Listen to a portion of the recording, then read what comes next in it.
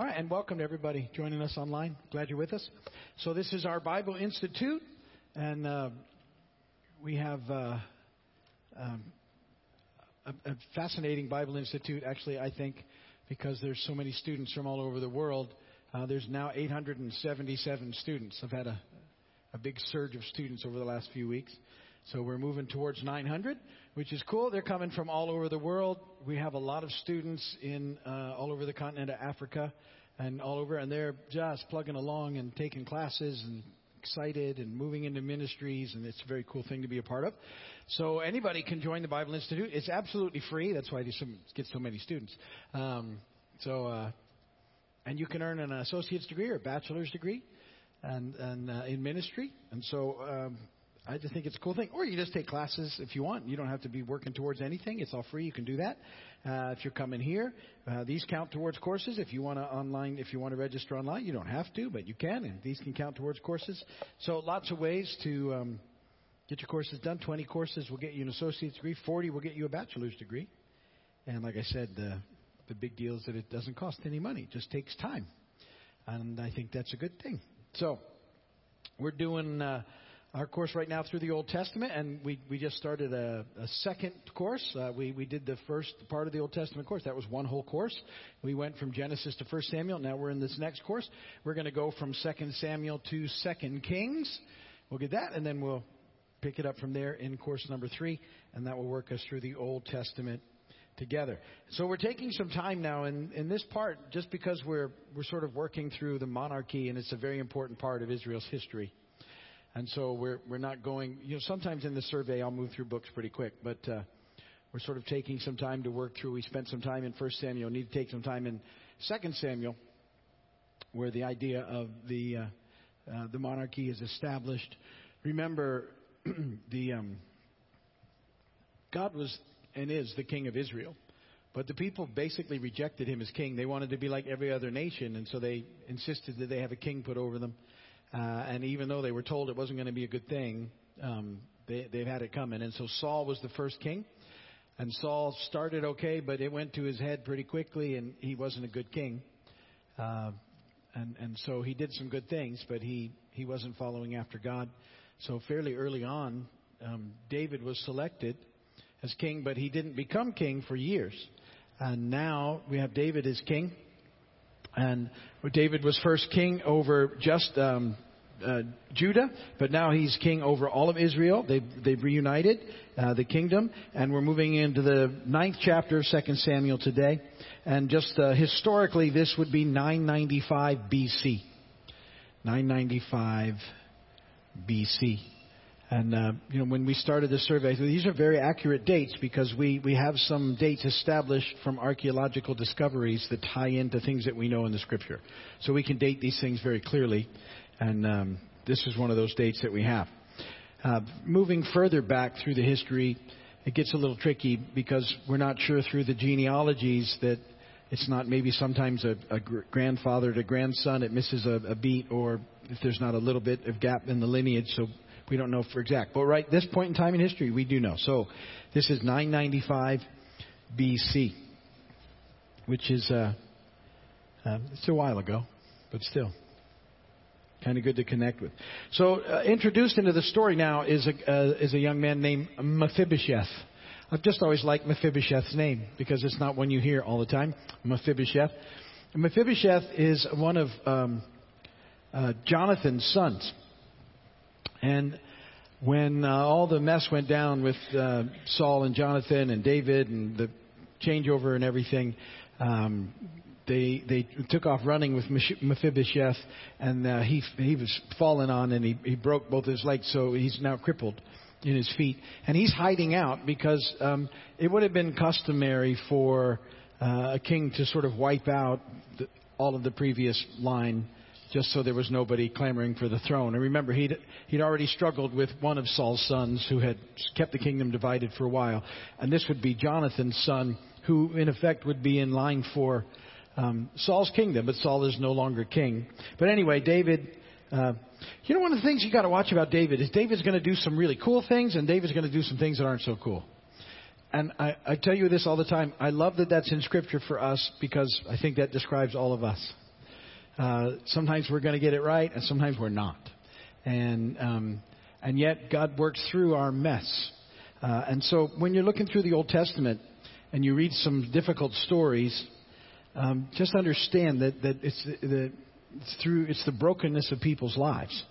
And it's a big mess. A lot of times it's like a big soap opera that's going on. And yet the reality is that kind of stuff happens sometimes in people's lives. So in chapter 9, let me start there, verse 1. David asked, "Is there anyone still left of the house of Saul to whom I can show kindness for Jonathan's sake?" Remember, David and Jonathan were close. "Now there was a servant of Saul's household named Ziba, and they called him to appear before David. And the king said to him, 'Are you Ziba, your servant?' And he replied. And the king asked, 'Is there no one still left of the house of Saul to whom I can show God's kindness?' And Ziba answered the king, 'There is still a son of Jonathan. He is crippled in both feet.' 'Where is he?' the king asked. Ziba answered, 'He is at the house of Machir, son of Amiel, in Lo-debar.' So King David had him brought from Lo-debar, from the house of Machir, son of Amiel. And when Mephibosheth, son of Jonathan, the son of Saul, came to David, he bowed down to pay him honor. David said, 'Mephibosheth?' 'Your servant,' he replied. 'Don't be afraid,' David said to him, 'for I will surely show you kindness for the sake of your father Jonathan.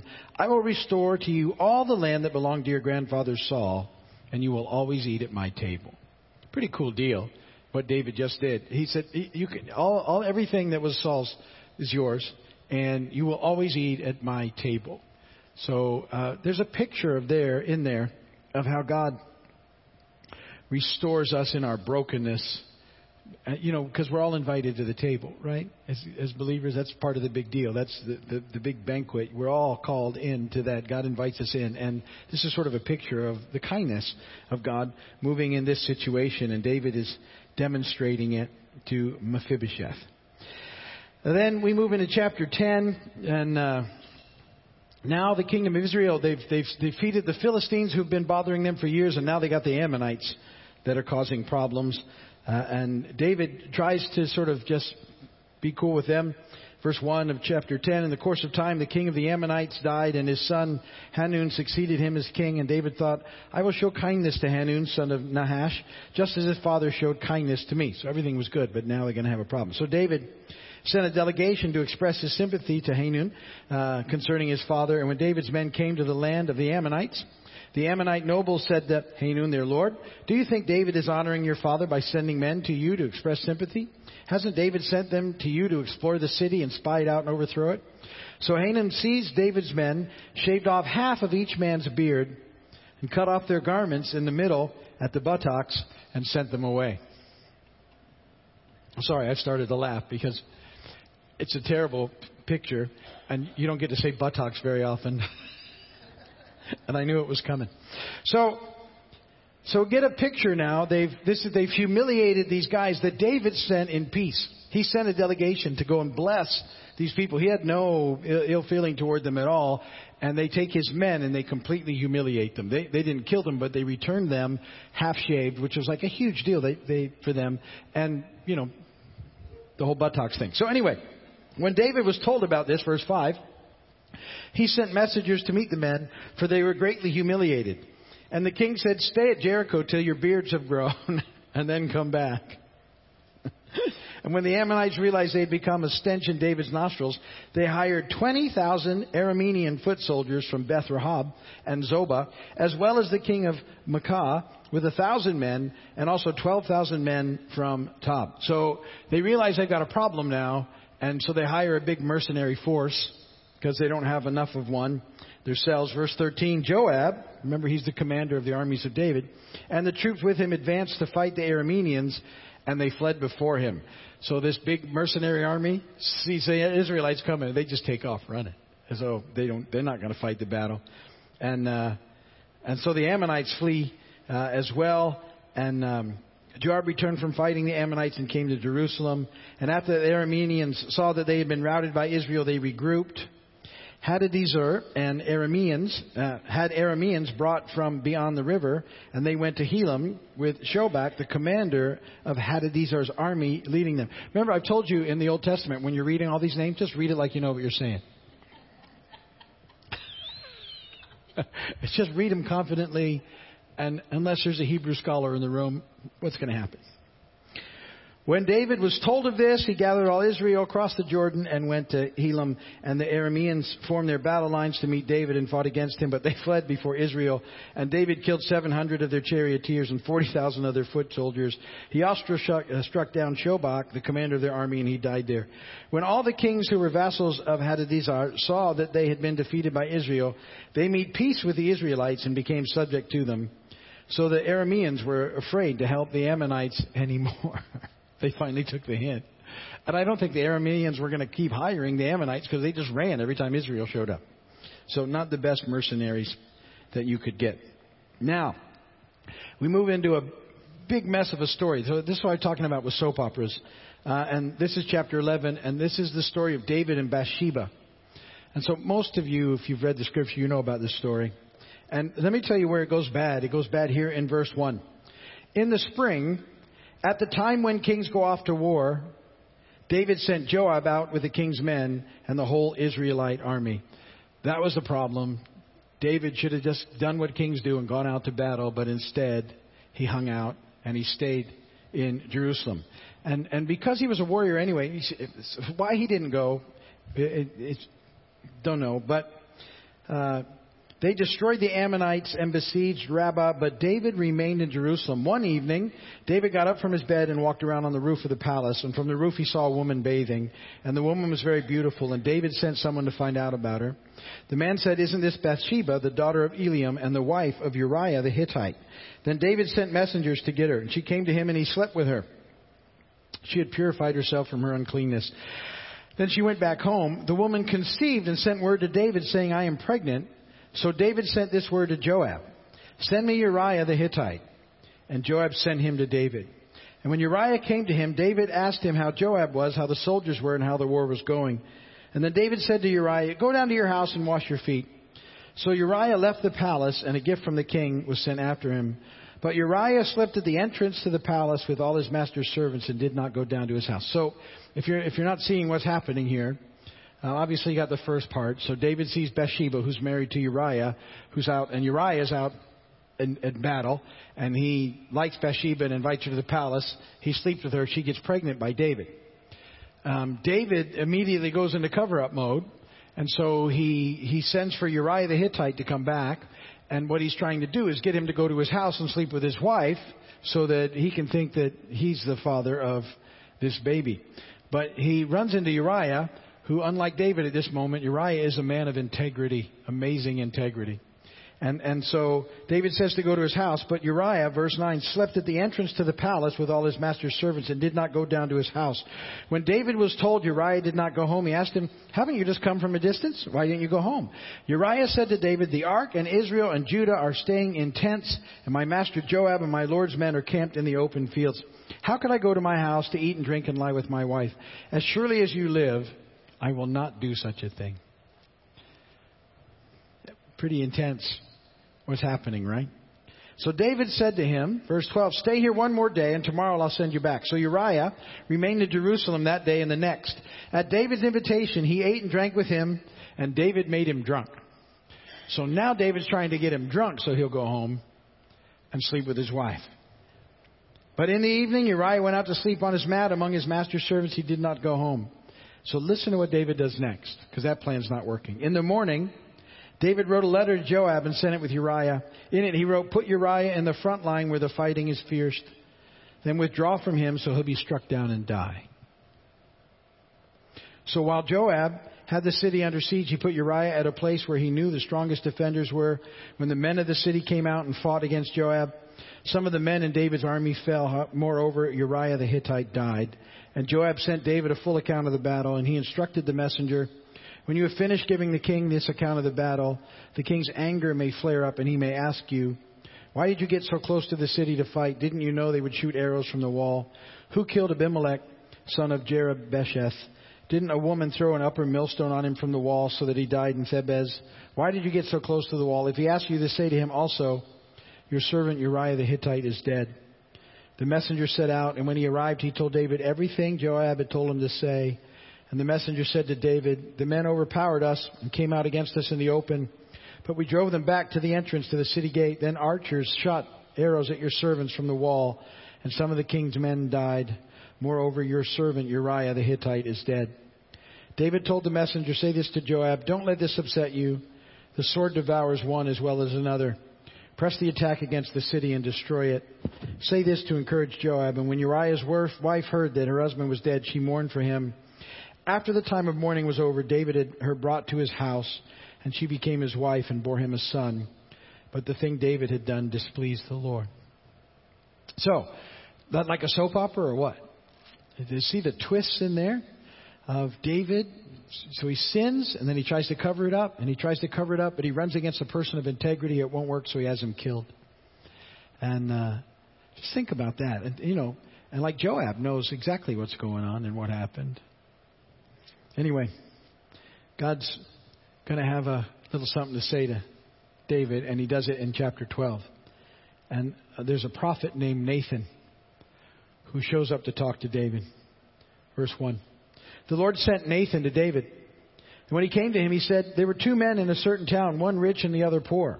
The rich man had a very large number of sheep and cattle, but the poor man had nothing except one little ewe lamb he had bought. He raised it, and it grew up with him and his children. It shared his food, drank from his cup, even slept in his arms. It was like a daughter to him. Now a traveler came to the rich man, but the rich man refrained from taking one of his own sheep or cattle to prepare a meal for the traveler who had come to him. Instead, he took the ewe lamb that belonged to the poor man and prepared it for the one who had come to him. David burned with anger against the man and said to Nathan, 'As surely as the Lord lives, the man who did this deserves to die. He must pay for that lamb 4 times over, because he did such a thing and had no pity.' Then Nathan said to David, 'You are the man.'" Uh-oh. So he's just telling a story to David of what David had done. And he used terms that upset David. Was like, well, that's not right. And all of a sudden now, he gets it. "This is what the Lord, the God of Israel, says. I anointed you king over Israel. I delivered you from the hand of Saul. I gave your master's house to you and your master's wives into your arms. I gave you the house of Israel and Judah. And if all this had been too little, I would have given you even more. Why did you despise the word of the Lord by doing what is evil in his eyes? You struck down Uriah the Hittite with a sword and took his wife to be your own. You killed him with the sword of the Ammonites. Now therefore the sword will never depart from your house, because you despised me and took the wife of Uriah the Hittite to be your own. This is what the Lord says. Out of your own household I'm going to bring calamity upon you. Before your very eyes I will take your wives and give them to one who is close to you, and he will lie with your wives in broad daylight. You did it in secret, but I will do this thing in broad daylight before all Israel." And then David said to Nathan, "I have sinned against the Lord." And Nathan replied, "The Lord has taken away your sin. You're not going to die. But because by doing this you have made the enemies of the Lord show utter contempt, the son born to you will die." So Nathan confronts David. David is made aware of his sin. Remember, David said whoever did this deserves to die. So he'd sort of pronounced his own sentence. But Nathan says, God's taken away your sin, so you're not going to die. However, the consequences of that sin have major impacts. And they will definitely impact David's house through his reign. And yet at the same time, there's redemptive movement that takes place, because that's who God is. So this child that David and Bathsheba conceived is going to die. But they're going to have another son soon, and his name is Solomon. And Solomon is the third king in the monarchy. And Solomon starts out pretty well, and then he kind of falls apart too. But there's redemptive in it. And in a lot of the Psalms, David is dealing with this issue of what he's done and what's taking place. And so when you're reading the Psalms, you'll see these things coming up. You'll see David praising God because he realizes how amazing the mercy of God is and what it means. And David understands what he deserves, see, because of his sin, that the consequence, in effect, should be death. And when we've done our New Testament work, but when you get in there, you know, Paul says the wages of sin is death. And the reality is that's all of our judgment. That's what we deserve, because all of us have sinned. And yet, Jesus has come and He's taken that off of us. He's paid that price for us. That's what He did at the cross. He made a way for us so that that's no longer our punishment. In fact, He gives us life, eternal life. Certainly, this body's gonna die, but we are eternal beings in Christ because of what Jesus has done. Not because we've earned it, not because we deserve it, but because of the love of God for us. And all of that picture of David's mess, and David loves God. He just makes bad choices. But see, that's what happens. All right? So you get to see that picture going on and what's happening. And then 2 Samuel 12, the child becomes sick, and David is pleading for the child. Verse 16, David pleaded with God for the child. He fasted, went into his house, spent the nights laying on the ground. The elders of his household stood beside him to get him up from the ground. But he refused, and he would not eat any food with them. And on the seventh day, the child died.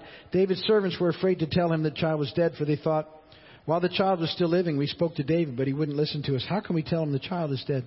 He may do something desperate. David noticed that his servants were whispering among themselves, and he realized the child was dead. Is the child dead? He asked. Yes, they replied. He's dead.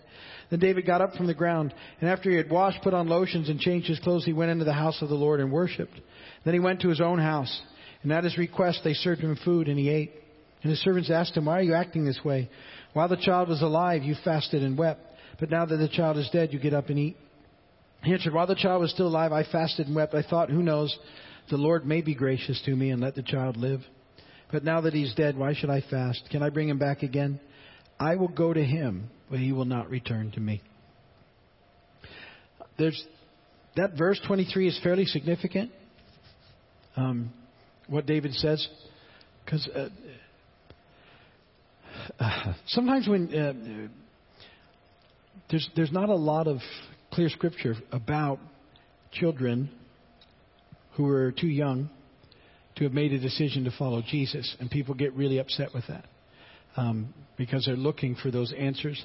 But this is a verse that is very clear, I think, about that, because he's saying, look, I know where I'm going to end up and where I'm going. I will go to see my child then. He's going to be in the arms of Jesus, in effect. He's not coming back to me, but I will go to him. So there's a lot of comfort in that verse. And if you ever run across somebody who asks that question, where's Bible about what happened with children? That's one of those verses.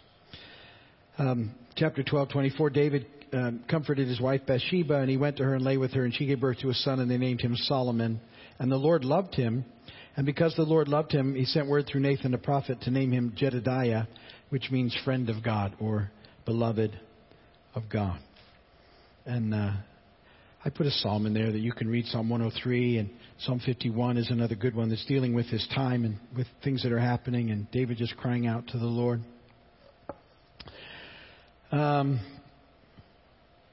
2 Samuel 12 continues, 26. Joab's fighting a battle because David hadn't gone with him, and he's about to overcome the Ammonites and capture the royal citadel. And so Joab is a good guy at this point in time. He sends for David and says, you better come, because if I capture this city, they're going to give me all the credit and not you, and you better come, and it's all about you. So David goes, and he takes over, and he gets the credit for going in. So Joab is kind of leaning towards him there, giving him room. But now what happens is the consequences of David's actions start coming, and it happens through his children. And he's got lots of sons from different wives and daughters. And there's one son named Amnon. And it says it falls in love in the scripture, but he falls in lust with Tamar, who's one of his sort of half-sisters. He's Absalom's sister. Absalom is David's oldest son. Amnon becomes so infatuated that he actually takes her by force. And there's a big plan in that. You can go and read what he does. This doesn't sit well with anybody, particularly with Absalom. And so Amnon rapes Tamar. Absalom, and nothing is done about it. David knows about it, but doesn't do anything about it. Absalom waits for a while to get his chance, and then he has to wait a couple of years because David's aware that there's this tension. And then he finally gets Amnon to a spot where he can have him killed. and he kills him. So now his children are killing one another. And then Absalom flees. He has to go because everybody knows what he's done. Then he returns a couple of years later, and he returns to Jerusalem in chapter 14. David won't meet with him for quite some time. He's there for years. He finally sort of forces his hand. David has to meet with him, but basically says, just kind of stay away from me. And then in chapter 15, Absalom conspires to take the throne from David. He does this by... He goes and he sits out at the gate when anybody comes that has any issues looking for an audience with the king. He kind of intercepts it there, and he deals with them instead. And he starts saying, well, you'll never get to see the king. He's too busy, but let me see what I can do. And by doing that, over a period of years, he wins the favor of the house of Israel. And then he sort of stages a coup, and they make him king in Hebron. And David flees Jerusalem because of Absalom coming back after him. And all of that prophecy that Nathan had, Absalom then goes and when David leaves Jerusalem, he leaves his 10 concubines there to watch over the palace, and Absalom takes them and he sleeps with them. It was a sign that he was now king, and he does it in front of all Israel. So you can see now this soap opera that's going on is just having this huge impact in every way. David gets a spy into the camp to sort of help him in the process in 2 Samuel 15. And he's pretty successful. And they listen to him. And he helps for a little while, saves some problems. But Absalom is all after David, and he's going to wipe him out in the process. And that's kind of where we leave it for today. And we'll pick it up with the rest of the story there in the situation. But big mess. So we're forgiven of our sin, but sometimes there's consequences that we have to deal with. And that's so we don't keep doing the same thing over and over and over again. If there wasn't consequences, sometimes we wouldn't learn, right? We get that. I've talked to you about the dynamic in the kingdom of sowing and reaping. You reap what you sow in the kingdom. People always want to just put that on money. But it's not. The whole kingdom is that if you're sowing into your life things that you shouldn't be doing, you will reap those consequences. It's a kingdom dynamic. But if you're sowing in the things that you should be doing, why we don't get away from living in a fallen world and having issues, you don't have this kind of mess that happens that we so often have to deal with. Anybody here ever done something you wish it had and had a mess that resulted from it? I have. So we all get that. So anyway, it sort of points us in the right direction and why we need to be yielding to the Holy Spirit and listening for Him and doing the thing that we know we're supposed to do. When we mess up, we go to God and we agree with Him that He was right, we were wrong, and He empowers us to go and do the next right thing, and we learn over time. But we'll end it there for tonight. I know it's a lot of teaching. If you're watching on the video, thanks for watching, and we'll get back together next week. Thanks for watching this broadcast from Keys Vineyard Community Church in Big Pine Key, Florida. Be sure to like us on Facebook and subscribe to our YouTube channel. For more information, log on to keysvineyard.com. We'll see you next time.